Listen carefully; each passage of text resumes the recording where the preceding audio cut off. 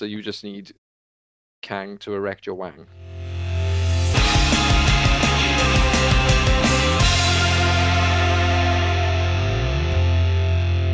You haven't watched Peacemaker? No. Yes. That's the sound. Wow. Okay. I mean, I feel like we're not going to go down that rabbit hole right now because we're flashing. Yes. So let's flash on. So what do we know about Supergirl Woman of Tomorrow? I think this is going to be a more sort of jaded version of the character because her origin is kind of similar to Superman's, but it does differ. I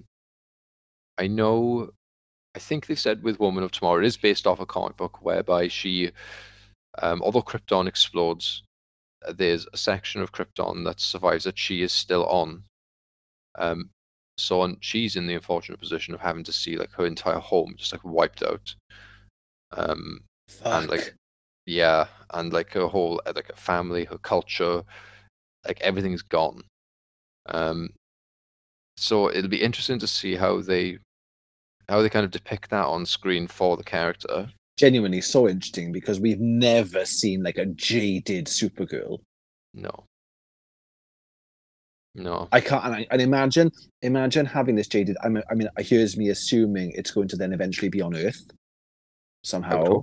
Yeah. So this jaded Supergirl meeting this heroic Superman who is praised and godlike and has had the joy of growing up with these powers on Earth and being revered as this hero. Very interesting friction, potentially. Yes.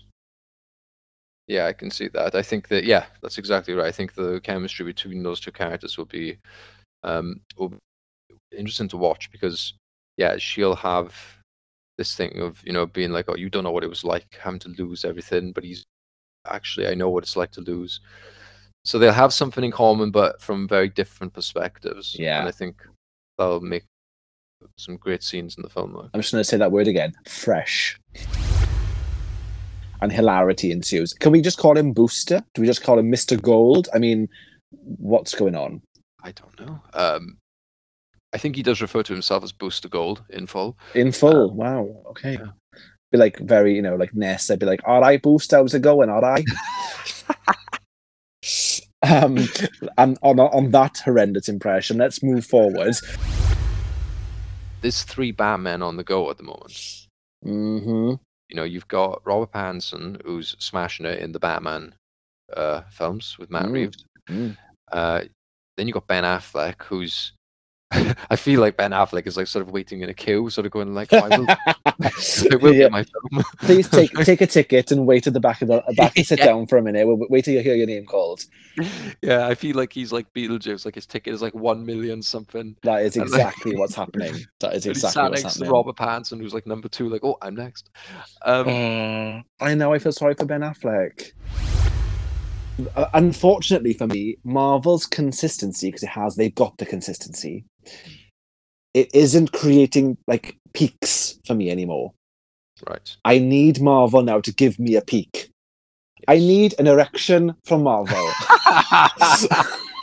A metaphorical erection from Marvel.